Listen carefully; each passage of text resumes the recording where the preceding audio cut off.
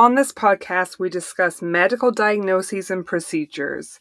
All of the guests express their own opinions. You should always seek medical advice from a trained and credentialed professional when making decisions about your own health.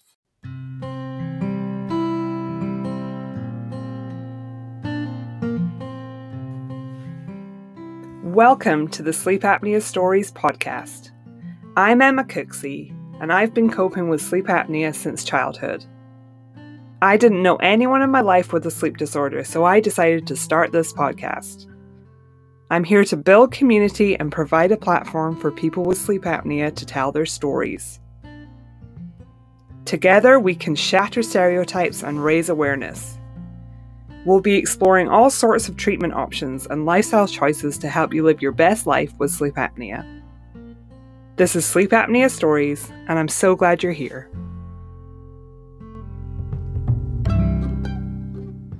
Hey everyone, it's Emma Cooksey here, and I'm your host.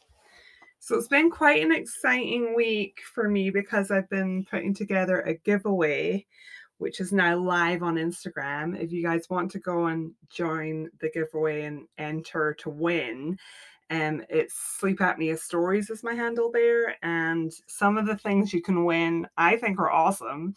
There's a hardback copy of Why We Sleep by the book by Matthew Walker, which I really love. I've read multiple times, and it just really hits home how important it is to figure out your sleep issues.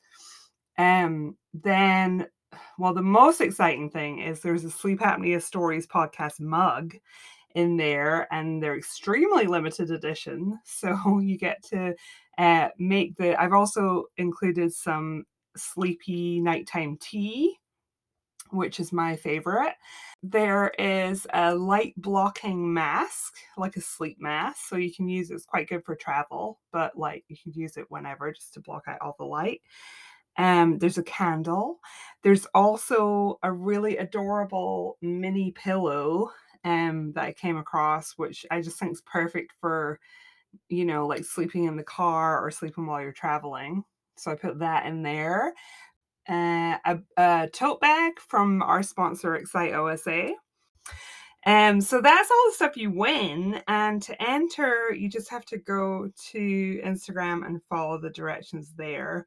So I really am excited for somebody to win all this stuff.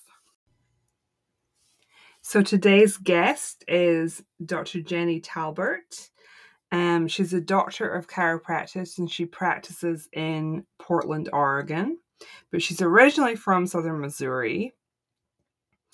So one of the reasons I loved interviewing Jenny is that she has this philosophy that a number of healthcare practitioners are espousing now, which is called health at every size.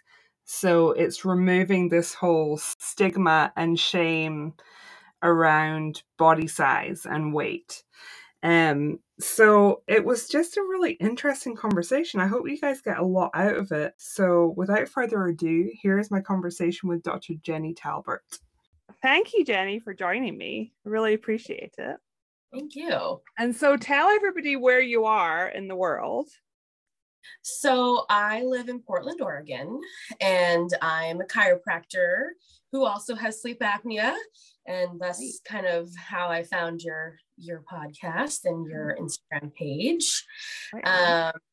So that's kind of where I'm at. So I know we have a lot to talk about, but let's start with your journey with sleep apnea. So I think that you'd said that your mom had sleep apnea. So were you having a lot of symptoms, or you just thought you would get tested because your mom had sleep apnea?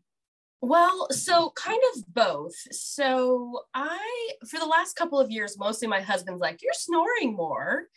And I was like, really? And I didn't feel any different. I was just like, like not too tired, just the normal sort of life. And last September, I got strep throat. and like weird as like an adult getting strep throat again, because I had it a lot as a kid. So my tonsils are large, as with most people with sleep apnea probably. And I felt like after I had that strep throat event, and it was kind of I had to do all kinds of things to like get it under control. But after that, my husband's like, you're really snoring more. Like something is wrong. And I was like, okay. And I was like, am I not breathing? He's like, no, you're just loud. I was like, okay. So for the past few years, I've been kind of thinking like, oh, I should go get tested and blah, blah, blah. And I had just moved 3 years ago to a new place and all of this. And I finally, back in just February of this year of 2021, I had gotten a recommendation from a Facebook group I'm in for a sleep doctor in town, because I wanted a specific doctor that wouldn't badger me about weight. And so we're going to talk all about that. Yes, I've got a lot to say about that. Yeah. And so I found this clinic, and that other people had good experiences with. So I just self-referred because I actually have a private health share. So it's not traditional insurance. So essentially I just pay for everything out of pocket and then get reimbursed. So I could choose anywhere I want to go. I get all the cash rates. Like this is kind of another whole like world of paying cash for these things. Right. And so I went in and got tested. I just did a home test, the 2-night little briefcase, get to take home. Mm-hmm. And so that's the one where you don't have electrodes on your head. You have like I think it's a cannula thing up your nose, and it's just kind of an abbreviated. Yeah. That's what I had the second time. Yeah. One thing that I thought was interesting about that is I was looking at the picture, because I'll describe it to you. It's about this little box the size of your iPhone, and it has a strap that straps around your chest. Yep. And it's got the cord that comes out, and you tape the pulse oximeter to your finger, and then the nasal cannula, like you mentioned. But I was looking at the picture, and it was this man in the picture, like wearing the little chest strap right over his chest. And I looked at it and I was like, do I put it under? Where do my boobs go? Or over? Yes. Do I put them under or over? And so I ended up like going to YouTube and finding a video. Yeah. And why are these instructions not for both men and women? They're not. And it was annoying. Like my first glimmer of, oh, this is not right. But and also this is not set up for me, right? Yeah. Like the feeling of, feeling as though you're kind of like the odd one out, and you're trying to figure it out for you, but it feels like it's set up for much older men, right? Like, I don't know. Exactly. And I'm 36, so still pretty young. Yeah. And so I just remember, I think the video was in Spanish as well. Like, I was just like, what's wrong with this? Yeah. Anyway, so I finally figured it out. I got that, and I went back to the sleep doctor and got my scores and all of, and definitely had sleep apnea, had sleep apnea. And what did the doctor tell you about it? Yeah, so my AHI was like 28 or so, but when I was on my back, it was 49. So wow. She was like, well, if you're on your side, you essentially don't have sleep apnea, because it was like 6. Right. And then when I'm on my back, it was 49. So it averaged out to 40. Positioning is so important, and nobody talks about that at all. I know. So it was, I feel like that should be one of the first things your doctor says when they're telling you, Right. So I was glad she mentioned, like, this is the supine, this is the side. And we chatted about it, and I said, is this mandibular advancement territory, or is this CPAP territory? And she's like, well, she just had found in her practice that obviously like CPAP was generally better for the severity that I had, right, and for the reasoning she suspected. Because I asked her, like, what do you think is the cause of my sleep apnea? right. And because I was because as a chiropractor, I'm like very like functional minded, like how do things move, how are things moving, how's everything put together. And I have, obviously, being a physician as well, like I have a lot of knowledge. So she was like, first thing is your mom has sleep apnea.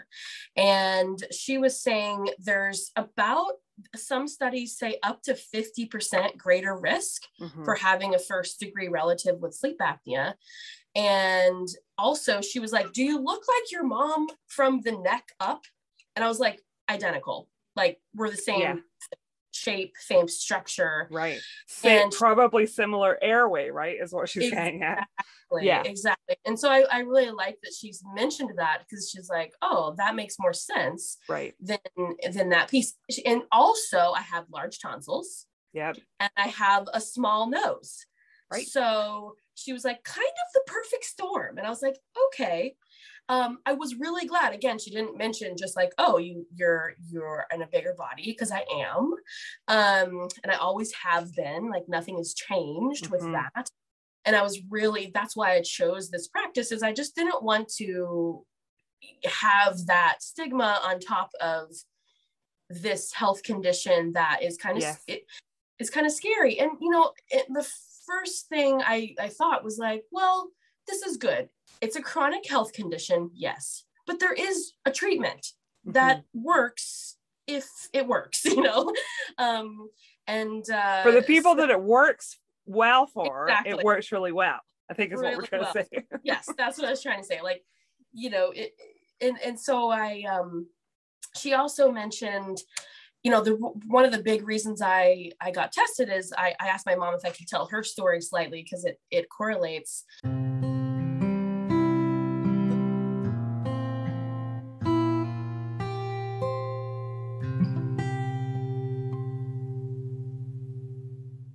This podcast is sponsored by Excite OSA. Do you feel tired during the day, or has your partner told you that you snore? Or maybe you've already been diagnosed with sleep apnea, and perhaps you're frustrated with your CPAP machine. There may be a better way to treat your sleep apnea. Excite OSA might be able to help you and your partner get a better night's sleep. Excite OSA is an FDA-approved therapy for mild obstructive sleep apnea and snoring. Find out how Excite OSA can help you by taking the free sleep assessment at exciteosa.com. That's EXCITEOSA.com. Start your better sleep journey today with Excite OSA.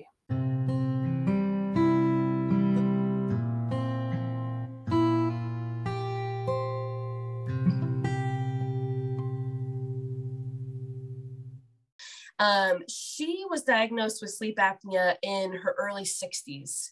Okay. And the reason they found her sleep apnea is that she had a heart event. It turned out being AFib in the middle of the night. And when she was in the ER thinking that, oh, you're having a heart attack, they were like, you have very severe sleep apnea. And at night only, your blood pressure and your heart rate are going just insane. And that alone, that like with the low oxygen and the blood pressure raising and the heart rate, it puts a lot of pressure on the pulmonary veins. Yeah. And then like that lack of oxygen in the heart can make it more risky for AFib. Yeah. And so she was like, oh my gosh, I had no idea that I had this, because her blood pressure in the daytime was normal. Right. And so luckily the doctor she saw in the ER was like, this is exactly what it is. You need to get a sleep test. They like did it like literally 2 days later, because it was a very severe type of thing. Yeah. And they were like, this is why you have AFib. Like, this is it. And she was like, oh my gosh, I wish I would have known sooner. So that was. And so in retrospect, did your mom did that explain a lot of other symptoms, or she didn't really have a Yes. lot of other symptoms, or was she She had sleepy during the some, day and all that kind of stuff? um, she had some, but you know, she kind of one of those gals that just push through a lot of times. So maybe she was tired, but that was the big thing. But energy level for sure, just feeling a little more energetic and not snoring at night, because she also snores. You know, that's your partner notices a lot, and just feeling, you know, more rested. And I remember talking to her, she's like, oh, I look forward to sleeping now because I have my CPAP and I just know that it's time for bed. And I was like, that's great, Mom, I'm glad. I'm so glad they figured it out for her. Yeah. Yeah. And I looked at the statistics on AFib, and it's like 50 to 80% of people that have sleep apnea also have AFib, or maybe it's the other way around, you know, like 5 times more likely to have AFib. And I was like, well, maybe I can prevent it. That would be nice. Yeah. And so we got to that you were diagnosed, and then you were asking about a mandibular advancement device, and your sleep specialist said go with the CPAP, or she just said yes. She said, I asked her specifically, like, what is the, you know, clinical efficacy, and she was like, she said her words were, the clinical efficacy is less predictable with the oral appliance.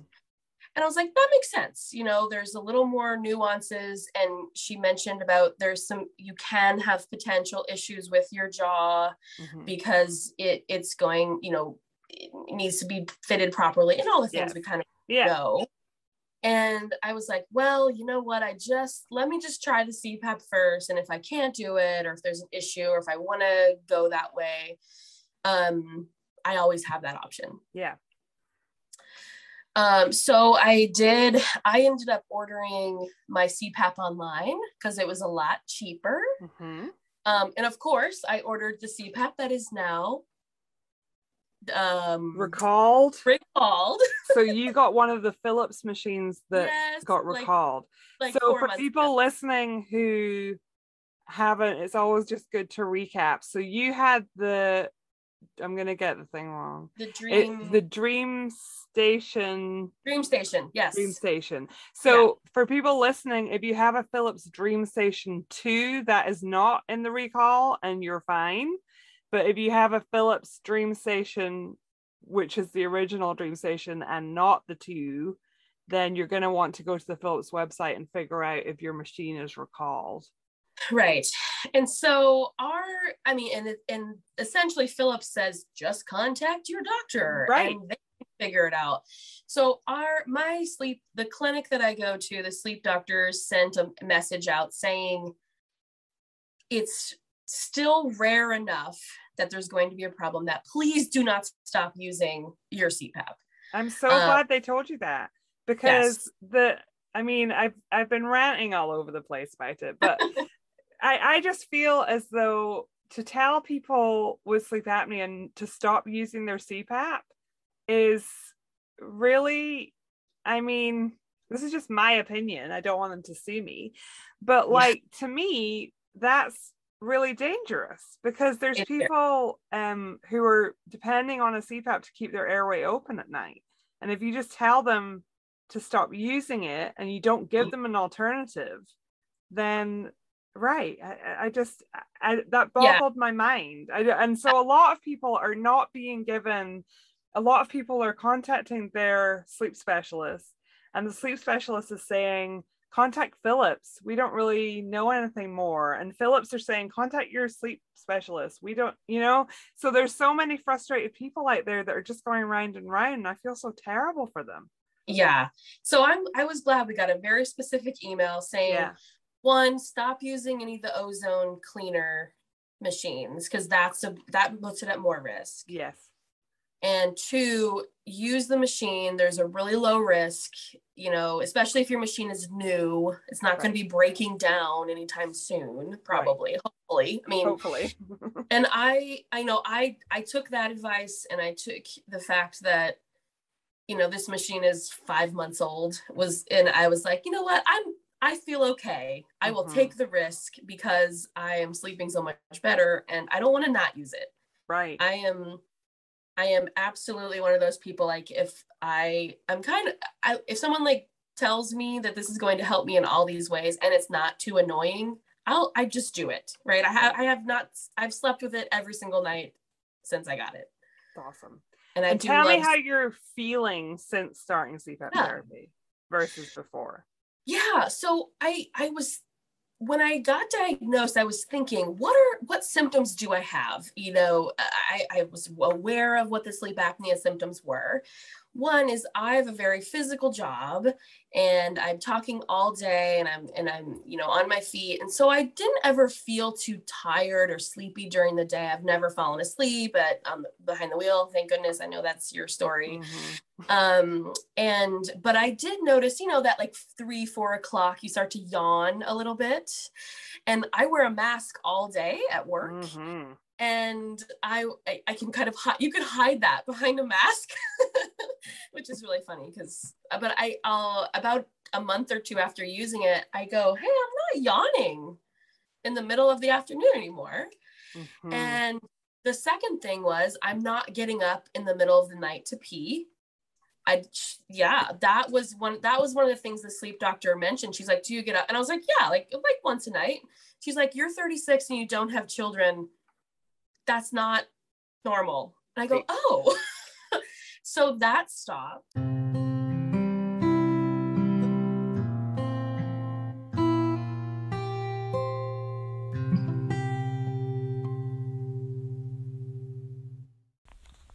This podcast is sponsored by Mute.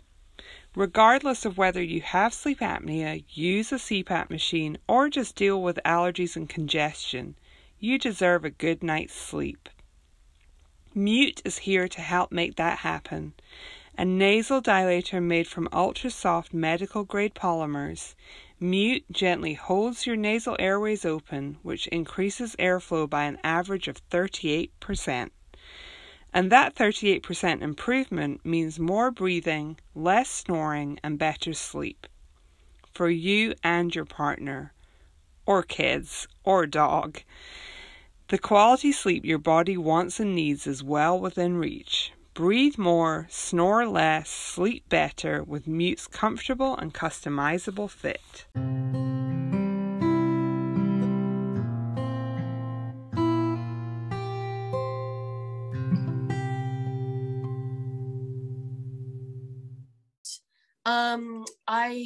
I tended to get headaches and I kind of just attributed them to, oh, this or that. I need an adjustment. I need some water, hormones.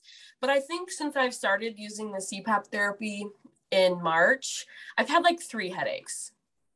Wow. And that's so a big difference. And I didn't think about that being related, but it makes sense, of course. I never had them in the morning, maybe once, twice. So you kind of think like, well, that's not the typical sleep apnea. Yeah.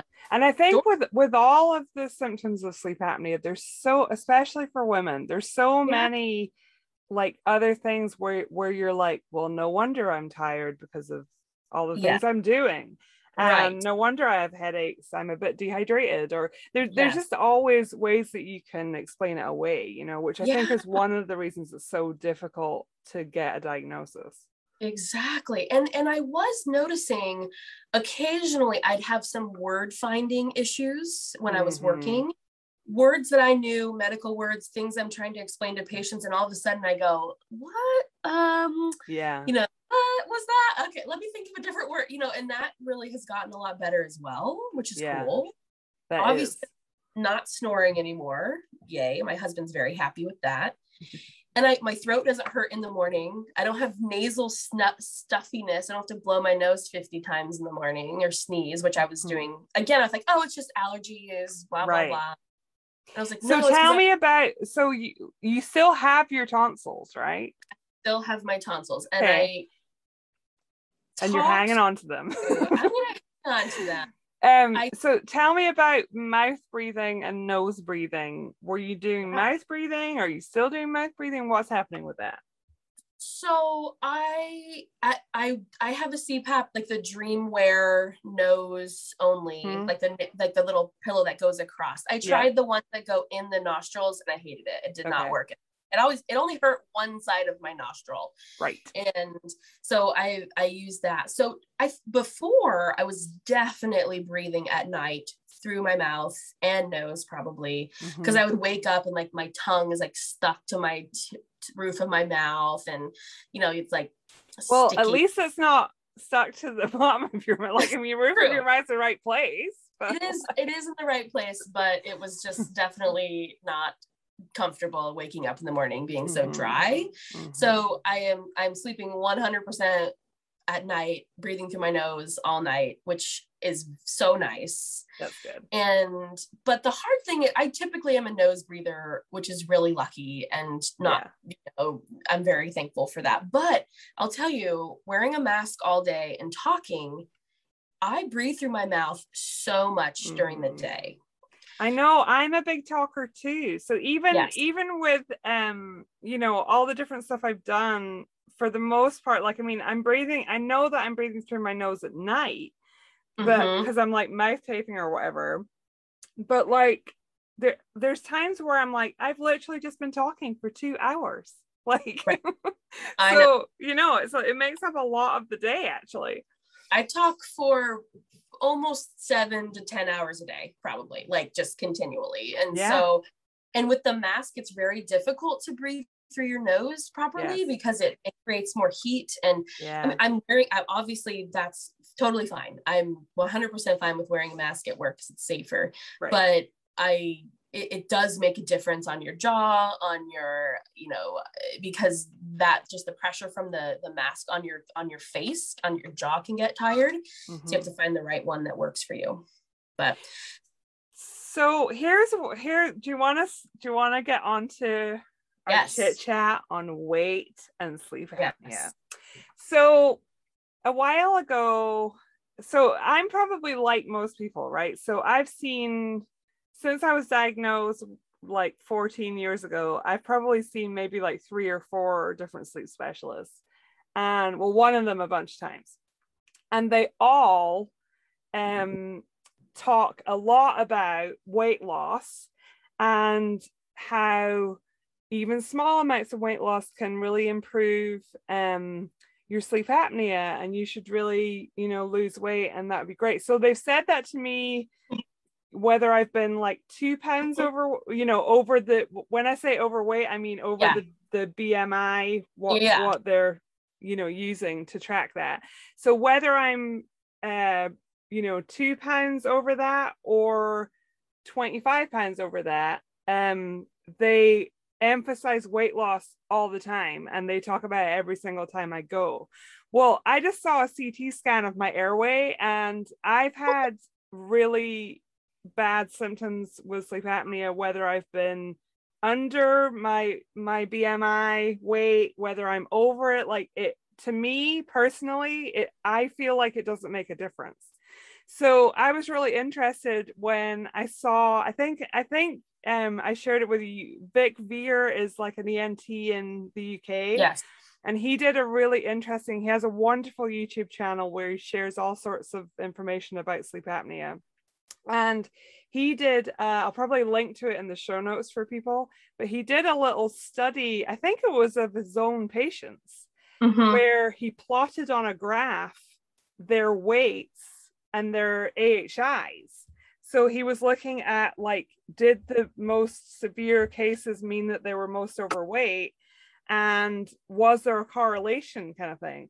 And it really didn't show. Like, he is saying, like, for some people it can help to lose weight, but he also was saying, like, there's all sorts of people with sleep apnea for all sorts of other reasons, and it's not as simple as just saying everybody needs to lose weight. So we've had people on the show, like Gary Knight was on the show, who had gained a lot of weight, and when he lost weight, his AHI improved a lot and all that, but that is not the case for every person. So did you want to just talk on this weight thing a little bit? I do, very much. Well, the first thing is that in my practice and in my own world of healthcare, I practice what's called the paradigm called health at every size. Mm-hmm.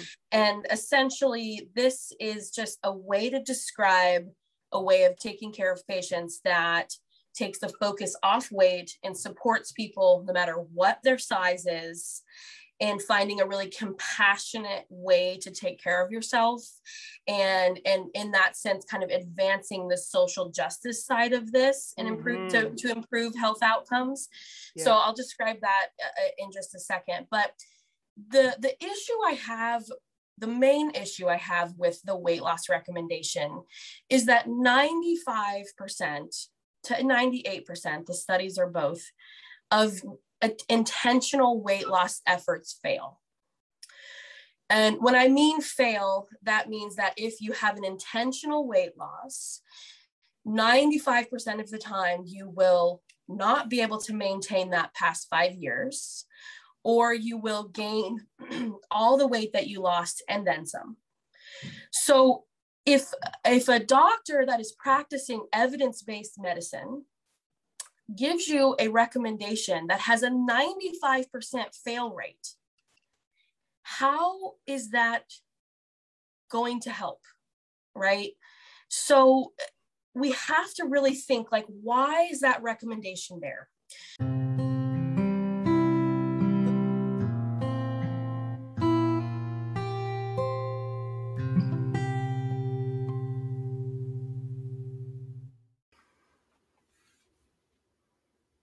This podcast is sponsored by BetterHelp.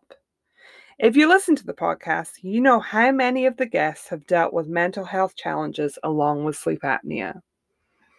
I have struggled with anxiety and depression for years and have found therapy so helpful in my journey. BetterHelp will assess your needs and match you with your own licensed professional therapist. You can start communicating in under 48 hours. It's not a crisis line, it's not self-help, it is professional therapy done securely online. The service is available for clients worldwide. You can log into your account anytime and send a message to your therapist. You'll get timely and thoughtful responses, plus you can schedule weekly video or phone sessions, so you won't ever have to sit in an uncomfortable waiting room as with traditional therapy. BetterHelp is committed to facilitating great therapeutic matches, so they make it easy and free to change therapists if needed. Visit betterhelp.com/Emma. That's betterhelp.com/Emma and join the over 1 million people who have taken charge of their mental health with the help of an experienced professional. There's a special offer for Sleep Apnea Stories listeners. Get 10% off your first month at betterhelp.com/Emma.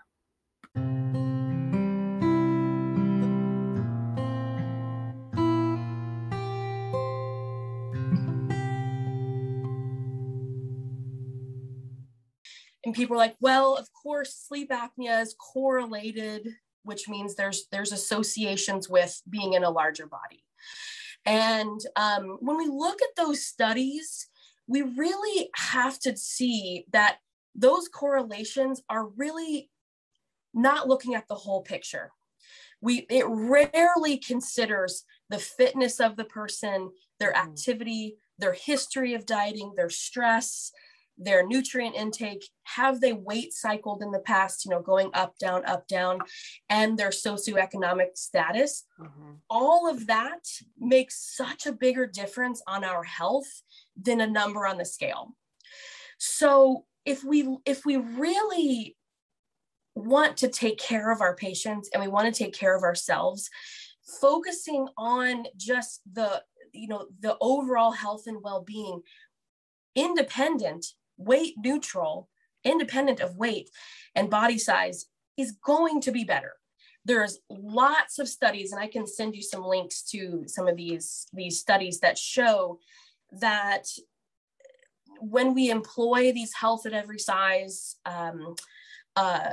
ideas or, really just suggestions to people that their health improves, right? It without being so judgmental and all of the other pieces that go with it.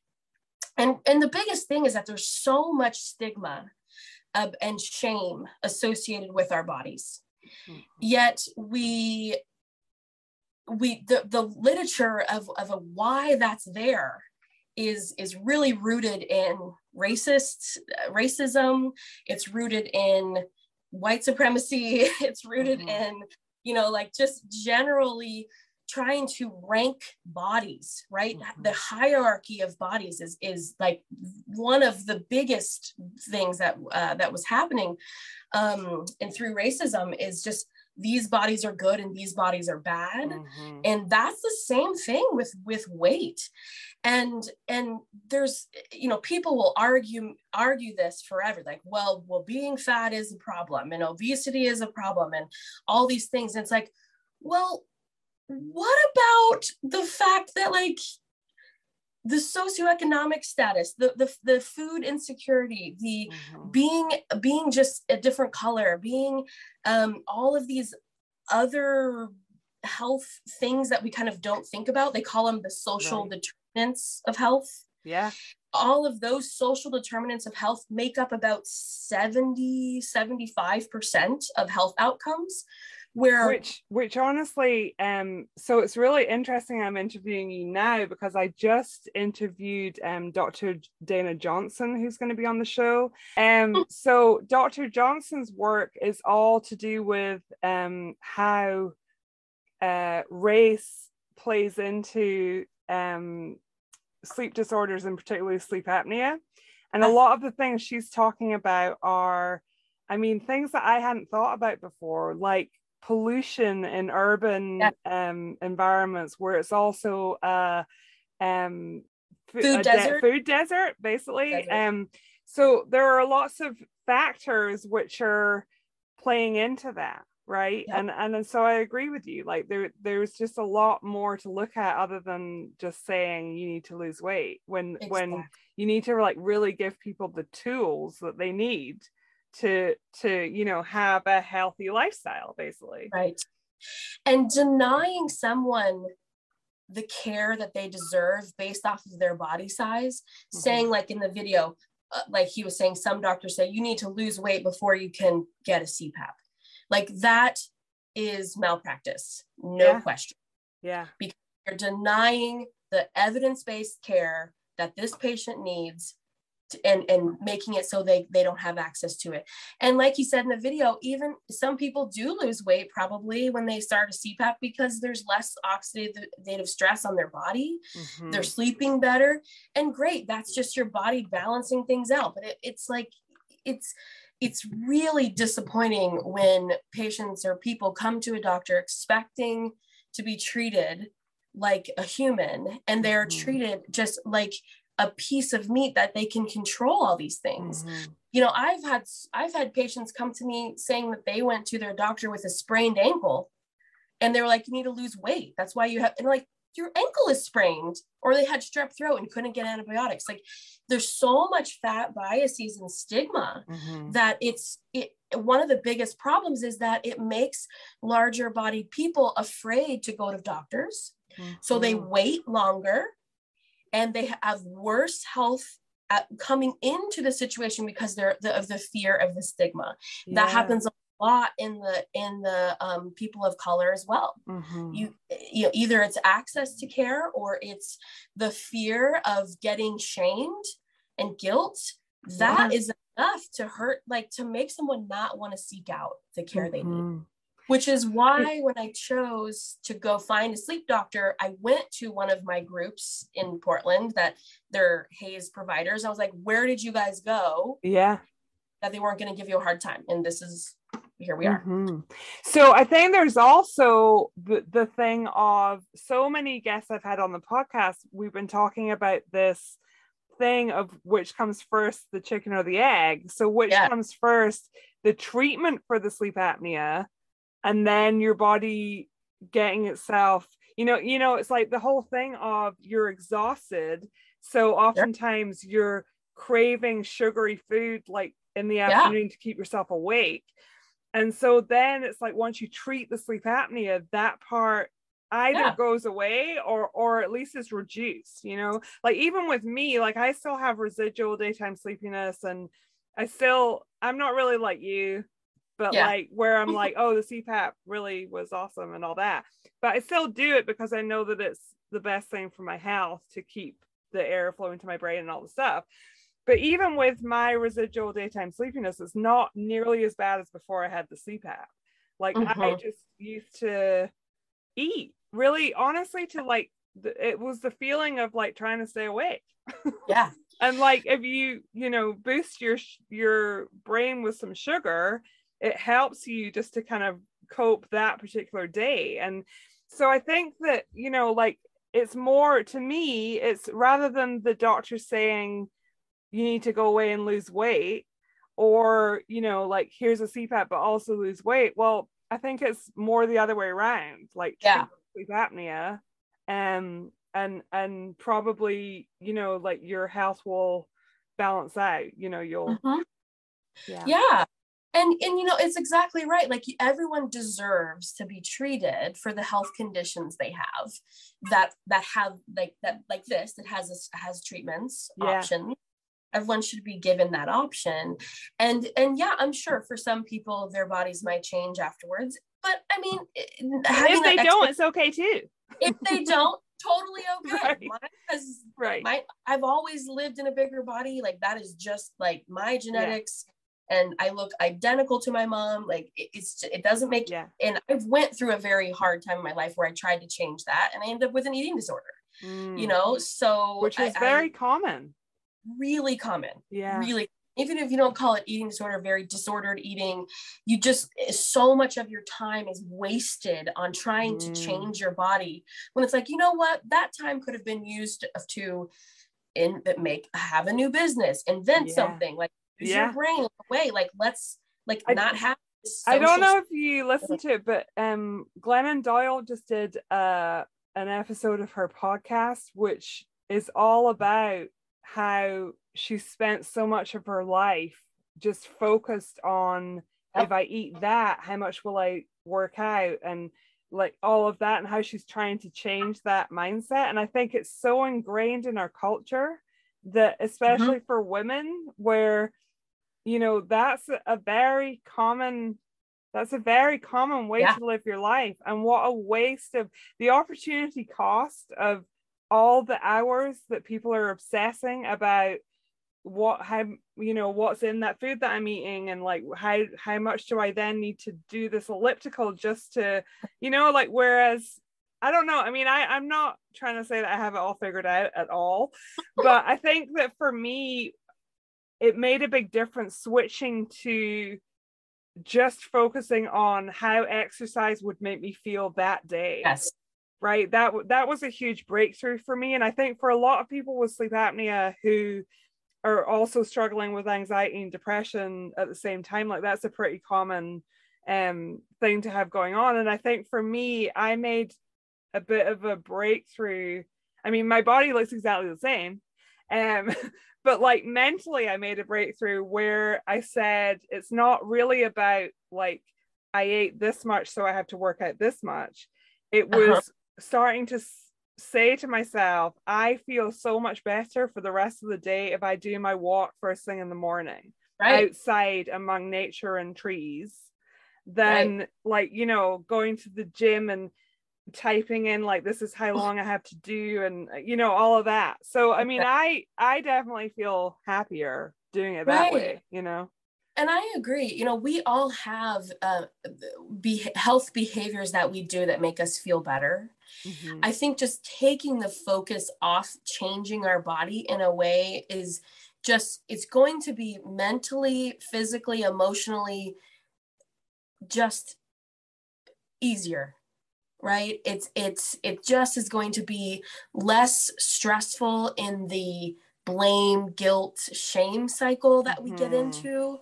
And because that is just adding that on top of the anxiety, depression, and other stigma that people are living with. Like, do too we much. need to add that other stressor? Like, Right. Really? Yeah. So I think all of those, those behaviors that we do, and I shouldn't say behaviors, the thoughts that we have about trying to change something in our body, it sets us up for this physical and emotional difficulty of just distracting us from what really matters. What really matters to you right now? Is it taking care of your kids? Is it your job? Is it writing a book, or just having fun, or just sitting on the couch? You can totally do that. It's fine, because we all need to rest. we're just giving everybody permission today, like, just sit on the couch. It's okay. Well, I think also there's that whole thing, like a lot of people who have sleep apnea, or any sleep disorder, you have the thing of sleepiness is not laziness, right? Exactly. So I think a lot of us were raised in households where it's very like productivity is self-worth, and what have you achieved today, and like how much have you done and things. So I think for me, like, just rest, it's okay to rest. Okay. And your body needs to rest. But it's taken me years. I know. And it's so embedded into us as just that work is equal to our worth and our, our person, our, just general who you are, and it's really just, it's not really fair, because we all have so much more to offer, and we all have interests and things that we can share with the world. And if we're just wasting our time thinking and living in that cycle, it's just so sad. Sad. I do, because I wasted like 7 years of my life trying to change my body, and I literally was doing nothing else besides working and like freaking exercising and figuring out what I was going to eat the next meal, just, and I was like, what a boring, I think it's so boring. Right. Like my body is like the least impressive thing about me. Like I've got a lot more interesting things going on. Right. Right. But I didn't think that for a long time. Yeah. Yeah. I mean, I think like that, it's so funny. It's like, just seeing my kids, being raised in like, I'm not saying in any way that we're perfect, because we're totally not.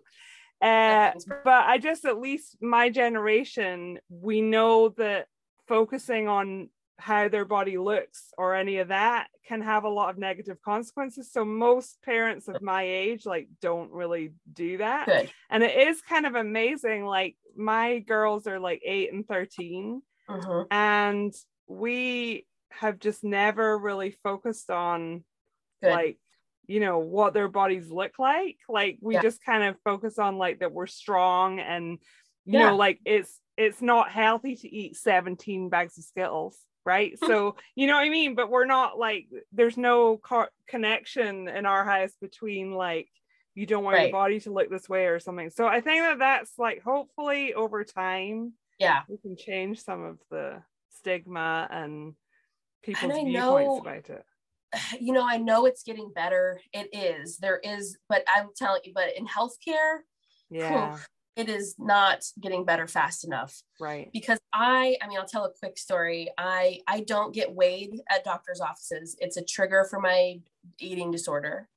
And, but, at this doctor's office, they were totally fine. Okay. Patient denies or refuses. That's an option. And people don't know that's an option. But it is 100%. And I went to a new primary care doctor, and the medical assistant, I said, no, she's like, oh, we'll get your height and weight. And I said, no, I'm happy to get my height. I just don't do my weight unless it's absolutely medically necessary for anesthesia or a particular medication. That's that is the only time that weight is medically necessary. And she was like, well, we'll just get it once. And I was like, no, thank you. I don't get into, I said no 5 times. And I was just like, you know what? It is my medical right not to give you this information. And she was just kind of like, just like huffed away and just said, oh, just go sit over there. And I was like, what is wrong? And so I told the doctor, and I'm a doctor too. Like Yeah. like I know what my rights are, you know, and I can stand up for myself. I know how to do that now, and I feel very happy and have that privilege to be able to do that. Mm-hmm. And I told the doctor what happened, and she was like, "Oh, I'm so sorry, blah blah blah," and she's like, "We won't do, you know, it won't happen again." And then I got this survey like 2 days later from like, "How was your first visit?" And I was like, "Okay, let's go." Not great. And I was like, and I told her I was triggered, I was bullied, I said no 5 times, that I did not give her my consent, and I got a personal phone call back from the quality control being like, "We're really sorry, we're going to do better education." And I was like, "Great, I'm glad, but seriously?" Yeah. That I have to go through all that. Yeah, that wasn't great. You know, so it's those little things. What's your take on, I've been reading recently a bunch about BMI and like the body mass index and kind of where that came from and how it's not really, that's not an ideal way to gauge whether somebody's a healthy weight or. Exactly. Perfect. That's exactly right. So the BMI, just really quick history. It's a late 1800 statistical population statistic developed by an astronomer from Belgium. Based off of population data, I believe it was from like Ireland, Scotland, Wales, like your people. My people. Yeah. But like but like no Black people, no other people of color, and it was just like, and he literally just like, look at this, height versus weight. We can like get a bell curve of data on people, and it just really morphed into. There's a lot of history on like how it morphed into what it is today. And I'll actually, if I can plug another podcast, sure, delighted. Maintenance Phase is a podcast. They just did an episode on BMI like this week. Oh, great. And I'll definitely link to it. Yeah, she goes through the whole history of that and how it's really rooted in racism as well, because people of color and like Polynesian people and lots of people just naturally might be in a bigger body, and it's not fair to use the same scale for both men, women, and children and all of the people across the world, and then like have these arbitrary categories of what does it mean to be, you know, I don't like to use the words obese and obese. It's just like, I just use bigger body or fat. It's just easier. Yeah. And, but you know, it's just not really fair. And that's why I keep saying, no, I don't want to do it. Cause I don't want to weigh myself. It's not necessary. I'll talk to the anesthesiologist if I have to have surgery. Great. Yeah. But that podcast is really great. Yeah, and I'll link to it. That's interesting. Yeah, there's another whole book on that. Dr. Sabrina Strings. She wrote a book called Fearing the Black Body, and it's about body size and racism, and it's really good. As well as if you want to learn about health at every size more, that would be a book called Body Respect by Dr. Linda Bacon. And those are all great resources. And I could probably give you a list of 10 more, but that's a place to start. But well, I'll probably put a link to some of this in the show notes, and then you can share a much bigger list with me, because I'm a total nerd and I'll just read everything. And it's just so freeing, you know, it's just so freeing to be like, you know what, I can just do the things I need to do to take care of my body in my way. Right. And I will get help from the people that I need it, and know that I'm getting like very, very compassionate care. Like that's when people come into my office, like that's what they're getting. And just, it just takes so much of the pressure off and all the stress of getting healthcare, especially in this country. I think that, so one of the things for me was all these years, like all of my 20s, when I had undiagnosed sleep apnea, I put a lot of pressure on myself, like that there was something wrong with me, and why did I feel this way all the time, and why was I depressed and anxious, and I really didn't have any clue until I got diagnosed. And then even after I got diagnosed, because there was so much emphasis put on you need to lose weight and that'll help your sleep apnea and use the CPAP. Well, once I saw, like, so recently I started the Vivos like palate expansion thing. And to do that, they did a CT scan of my airway, which is so narrow. And it just kind of made me go, no, like structurally, my airway has developed like to be unbelievably narrow, and I can't breathe worth a dickens at night, right? You're like the size of a and toddler. so how much weight I have, like, you know, is not gonna suddenly make that bigger. I mean, I know there's the whole thing of like, you know, they do talk about men with bigger necks and that putting pressure on their airway and that kind of thing, which I'm not saying that's not a thing, like that is, but it's not the be all and end all. It's not the only thing that's causing this. Like there's anatomy and the structure of your airway. And so I think when I saw that actually in color in front of me, it gave me a lot of relief, because I felt like this is not up to me to put lots of effort into, you know, losing weight all the time. Like I have like a really narrow airway, and we need to get to the root of why that is and try and treat that, you know? Exactly. And it's just, you know, we're all born with these challenges kind of written into our genetic code. That's just like, they're there. You have a small airway.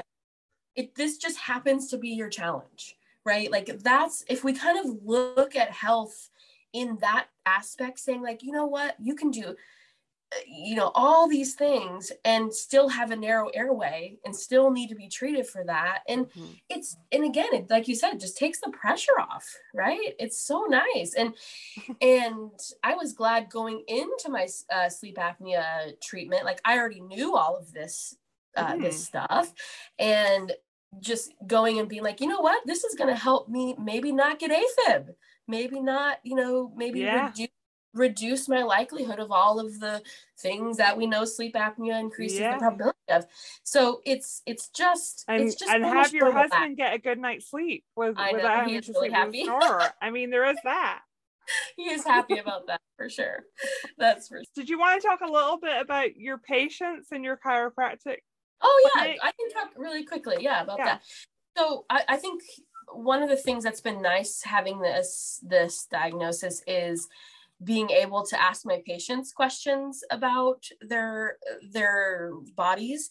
And I have, of course, as a chiropractor, we see lots of people with headaches.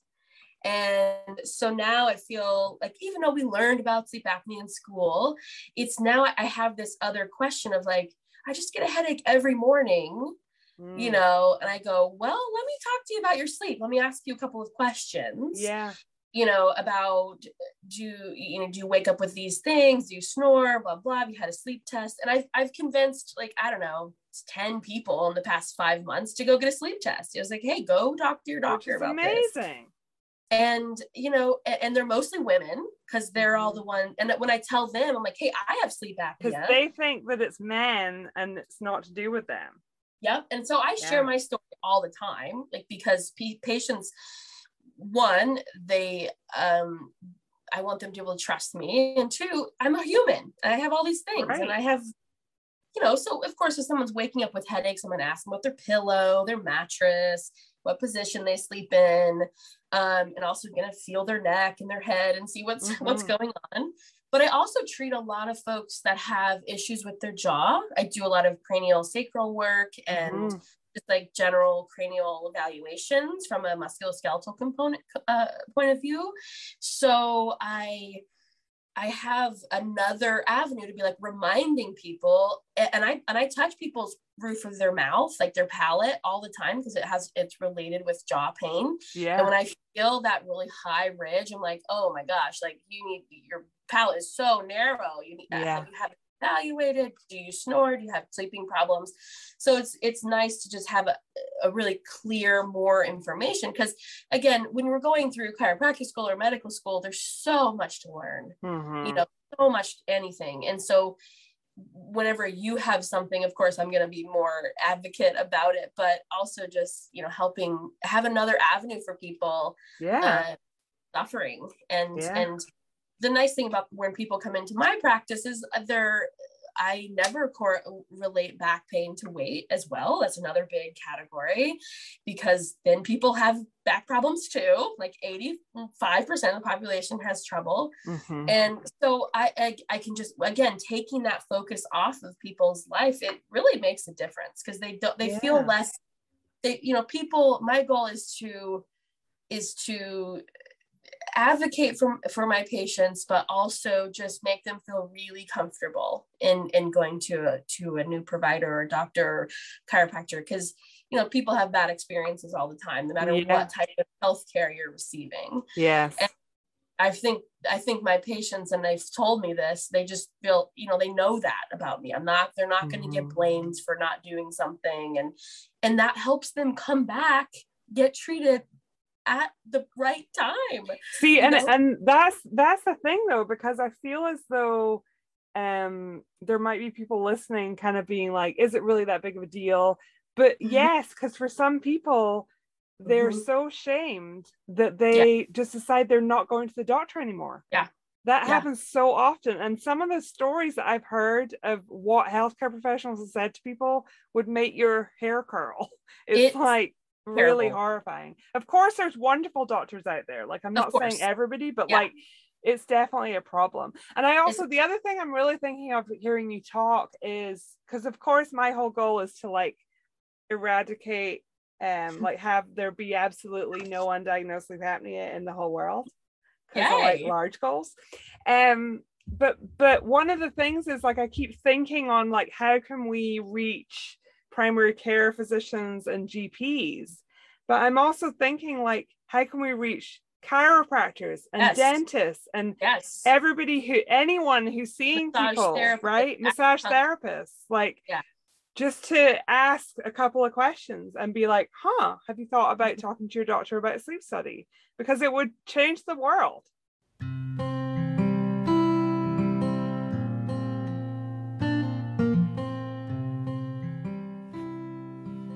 Thanks so much for listening. I love hearing from you. If you'd like to be featured in an upcoming episode, please email me at sleepapneastories@gmail.com. That's also the place to get in touch if you just want to say hi or ask a question. Alternatively, you can always reach me on Instagram. My handle there is @sleepapneastories. If you're enjoying the podcast, please subscribe, rate, and review wherever you listen. This really helps a wider audience to find the episodes, and I really appreciate it.